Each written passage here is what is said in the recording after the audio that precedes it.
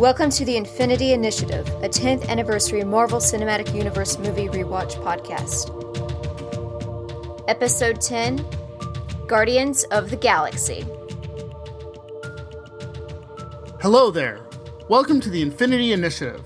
Avengers Infinity War is just over the horizon. To prepare, we're watching all the MCU movies in order. My name is Stuart, and I'm joined by Samantha. Hello. We're big MCU fans and are super excited to rewatch these movies. So let's dive into James Gunn's 2014 Guardians of the Galaxy. Hi, Samantha. Welcome back. Hi. It's great to be back. It's great to be back. Did you ever think that you'd be in a situation where you get to say it's great to be back? That's kind of fun. Yeah. So you're a returning guest star. There you go. Yes. I'm a returning guest star. Yes. Do you want the and or the with credit? Or the special guest star credit? Special guest star. Okay. Because with or and, that's typically with a long cast list, and right. This is like the special guest star anyways. Right. So, yes. Okay. So today we're talking about Guardians of the Galaxy, breakout hit of 2014, if I do say so myself. I was completely blown away by this. Completely. I didn't know what to expect. I don't think a lot of people knew what to expect, if you know what I mean. Like, I don't think people knew where this one was coming from, because according to the people I listened to, Ben and Daniel, they were like, Guardians of the Galaxy? Who knows those guys? Well, I think James Gunn, his fans, I think they knew where we were headed. Because he has a very particular sense of humor, and that does come out in this film, though there have been other films that he's done, and there's a lot of language in it, and I can tell that they've tried to have like a balance of James Gunn's language, but they wheeled it back to PG-13, so it's acceptable for families to watch. So what other movies has James Gunn done? Movie 43. Don't know. I've seen it pop up on Netflix, and I'm just not interested. PG porn. I have seen that, actually. I just realized I had seen that. I didn't realize it was the same guy. Which that is a little bit more on the family-friendly side, but there's not a lot of cussing, but there's a lot of innuendo, of course, because it's called PG porn. Right. And also stars Nathan Fillion. Yes. Slither. The 2006 horror film. It has Nathan Fillion. I wonder, does Guardians of the Galaxy have Nathan Fillion? And the answer is yes, it does. It also has Greg Henry, who was also in Slither. Okay, I don't know who that is. Greg Henry plays Peter's grandfather. Oh, yeah, that guy. Yeah. Okay. That guy's awesome. I like that guy. Yeah. And Michael Rooker's also in Slither. So he's Mary Poppins. Okay, when we get around to Guardians of the Galaxy 2, I do want to have some things to say about that. Well, that'll be in a few weeks. So yeah.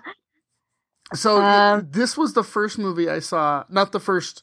I don't know if it was the first movie I saw once I moved up here, but it was definitely the first MCU movie I saw once I moved way up north in the land of Hoth,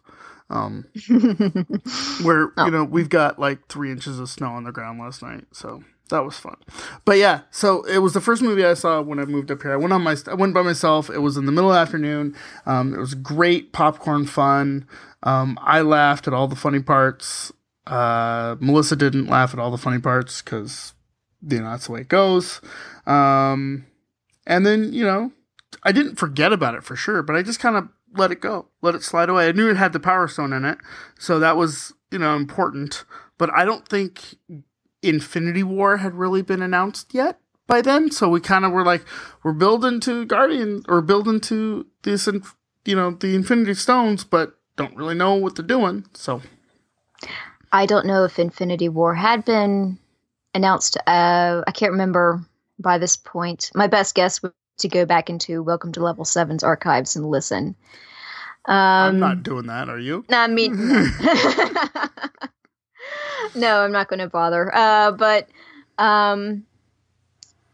Well, the interesting thing about this movie, this is the movie that really changed how the MCU approaches comedy. Because, in my opinion, this is more of a comedy that just happens to be set in a sci-fi setting. Mm-hmm. Whereas before, I mean, like, say in the first Thor movie, that was a very big epic sci-fi action adventure movie with a good sprinkling of comedy. And I'm pretty sure that when Chris, what's his name, who plays Thor? Hemsworth. There's lots of Chris's in this movie. Yeah. So when Hemsworth saw this movie, he's like, why can't I do that in Thor? So I'm pretty sure that's why Thor Ragnarok has such a different feel from the previous two movies. Yeah, this was definitely the first sort of foyer into comedy. And I think Ant-Man is a lot of that too. I mean, it's definitely more comedic than this. This is still sort of action adventure-y with a lot of comedy. I mean, you put Chris Pratt in a movie. Sorry, my brain just fried up. Chris Hemsworth was Thor. Chris Pratt is Star-Lord, Star Prince. Peter. Not Peter Parker, Peter Quill. Chris, what's his last name? Pratt? No, Captain America. Johnny Storm. There are way too many Chris's in this universe. Thankfully, we don't have Chris Pine. Yeah. I have a feeling he will end up in this. Yeah, sooner or later, right? Somehow, yeah. Which he's in the DC. He's in Wonder Woman, which puts him in DC. Which I don't know if that means he's excluded from being in the MCU. I know there has been some crossover. I guess it depends on who dies or when they die. Yeah. Captain America is Chris Evans. Evans, yes. I'm not sure how much of that'll get cut out because that was kind of not interesting at all. Anyway, so so we have lots of Chris's in the MCU. These are the Chris's I know. But if you put Chris Pratt in a movie, he's gonna be funny. I mean, did you ever watch any Community? Yes. I have seen some episodes, yes. And he steals most of them. His character is pretty funny in most of them. We have Zoe Saldana, who was in Star Trek 2009 with Chris Pine. He's going to be here soon, isn't he? Yeah. So, there's a lot of Bradley Cooper? Bradley Cooper plays Rocket. I mean, he is a genuine comedian. I mean, I've seen stand-up of his. Yeah. Michael Rooker is also in a lot of comedic movies. Not to mention one of my favorite View Askew film, which is Mallrats. There you go. He was in Mallrats. I have not seen Mallrats in so long. It may have been about 20 years since I've seen that movie. 15, 20 years. I need to go back and watch it. I think it's one of his better ones. I think it gets much maligned because of, problems on set or whatever. But this week in the View Askew podcast. So overall, I thought I had a fun time. I think it changed the way we look at comedy in the MCU. I think it changed the way we look at action in the MCU. And then, on this rewatch, it had a lot of heart that I don't know if I remember seeing or maybe just bubbled to the surface that some of the other films didn't. Yeah, the other films had heart. I mean, I think they all have heart because if any of these films did not have that huge amount of heart in it, I don't think it would connect well with the audience. I think maybe I'm not talking about like that connecting with the audience. I'm talking about like their familial love of each other.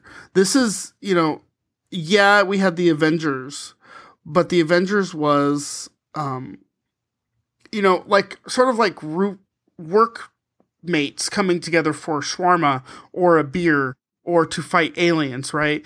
This Guardians is like a family. Like, Guardians is like the first family of the MCU. Sorry, Fantastic Four, you're not here yet.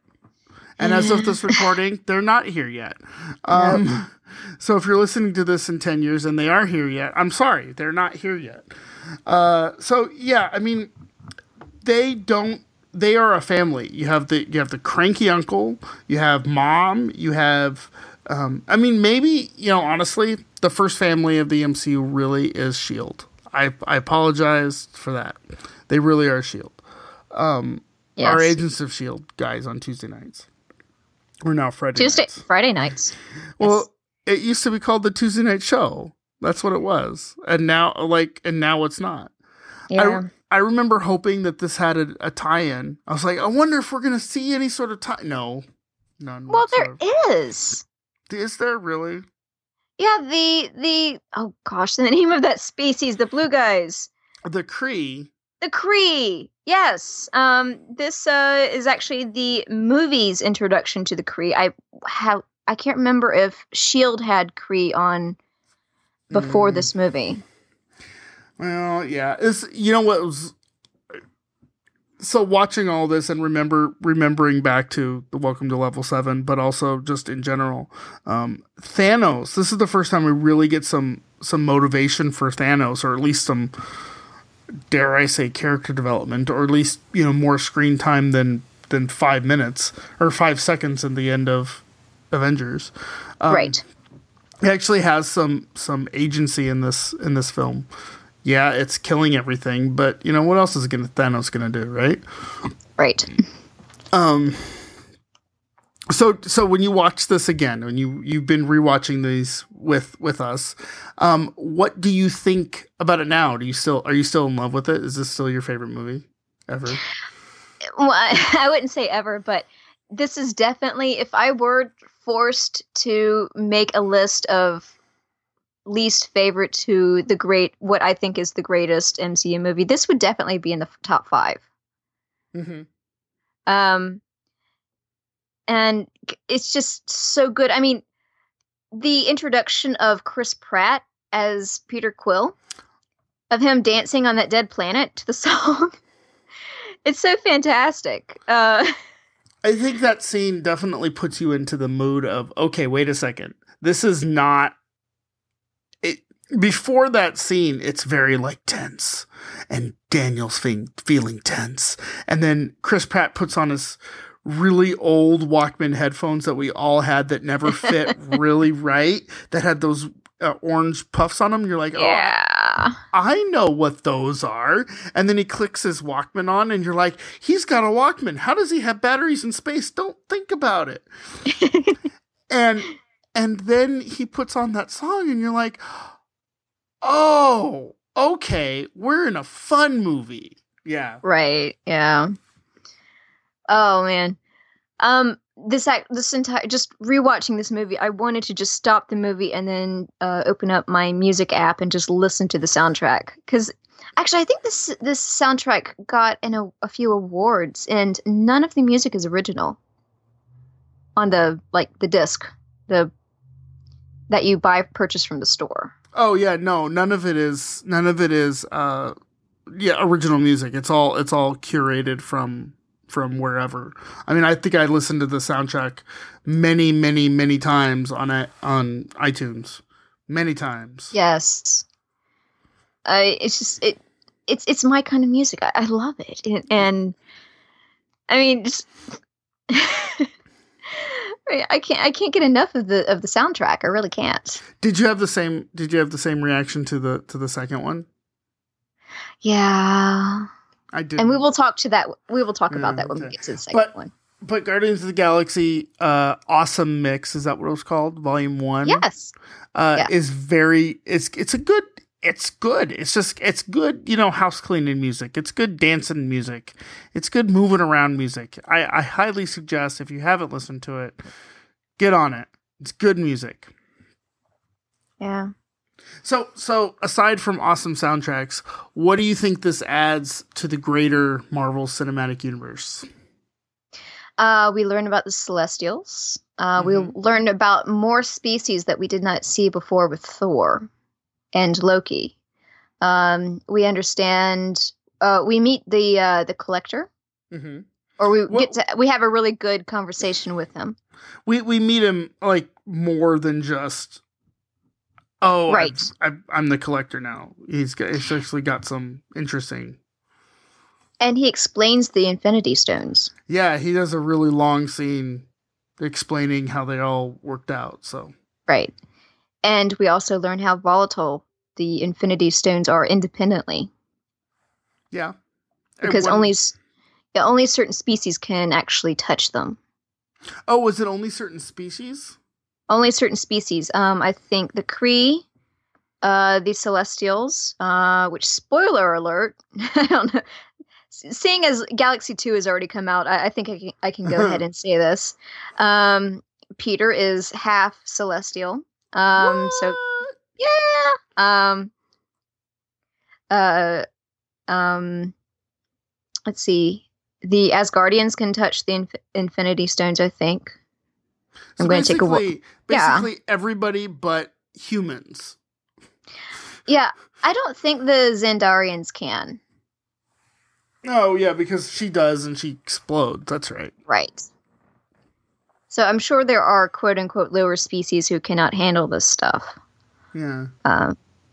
So we watch. So we get introduced to the Collector, the Kree. What else does the Collector have in his collection?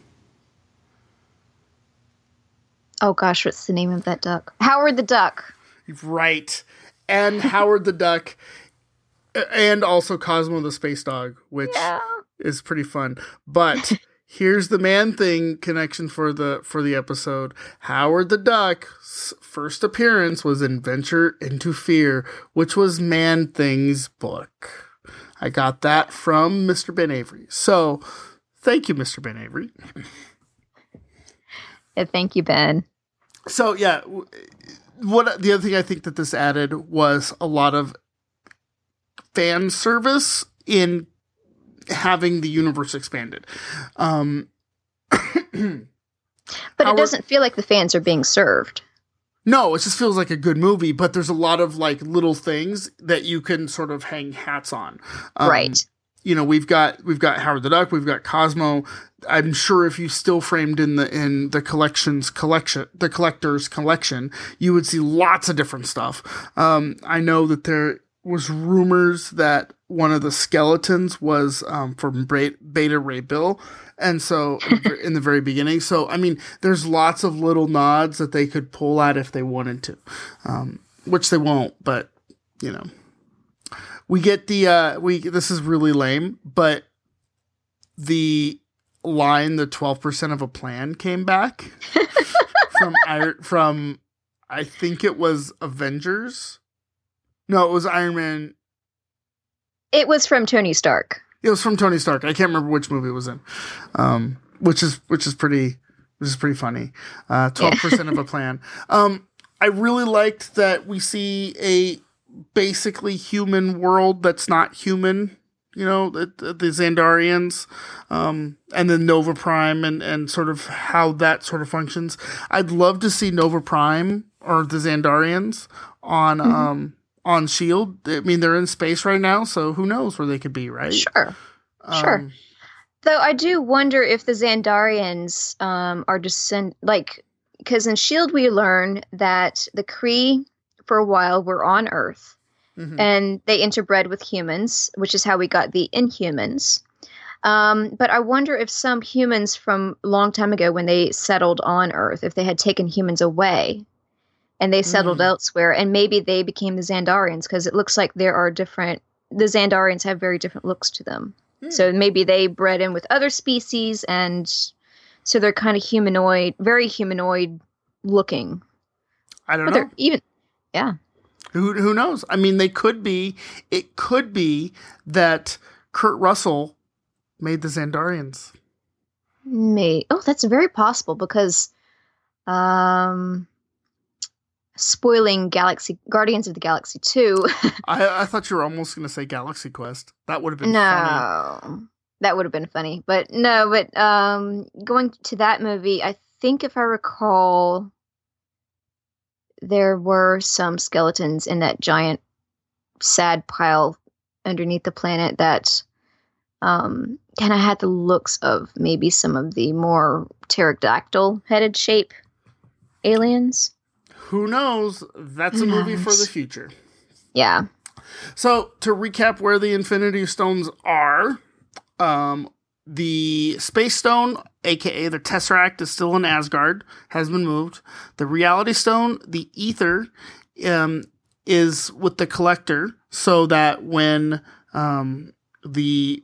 Peter Quill and his gang of rogues bring the Power Stone to him, I can imagine him getting all aflutter. But then they take it away, so it's fine. And that one was called the Power Stone, and that's at Nova Corps. Remember, at the end, she puts it into the safe, and it's locked away. So we'll have to find out where the rest of them are. Yes, which I hope by the time Infinity War comes around, that we will find out where I think the Soul Stone is located. I think that's the last one. We have no clue where it is. I still maintain it's Coulson. You think so? Yeah. For no other reason than I want it to be. Mm. You know what? Thanos might already have it. He might. He might. I want it to be on TV. That'd be amazing. What if Jessica Jones found it in like 4 days? Yeah.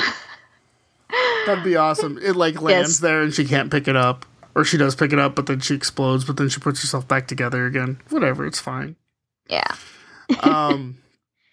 Yeah. Well, thank you, Samantha, for rewatching Guardians of the Galaxy with us. I hope you enjoyed it. If you would like to share your thoughts, or if listeners can share their thoughts too, they should head on over to welcometolevel7.com/feedback, where you will find lots of ways to keep this conversation going. Welcome to the Infinity Initiative is a member of the Noodle Mix Network. Find more of our award-winning podcasts to help you think, laugh, and succeed at noodle.mx. Once again, thank you for listening. Next episode, Avengers: Age of Ultron.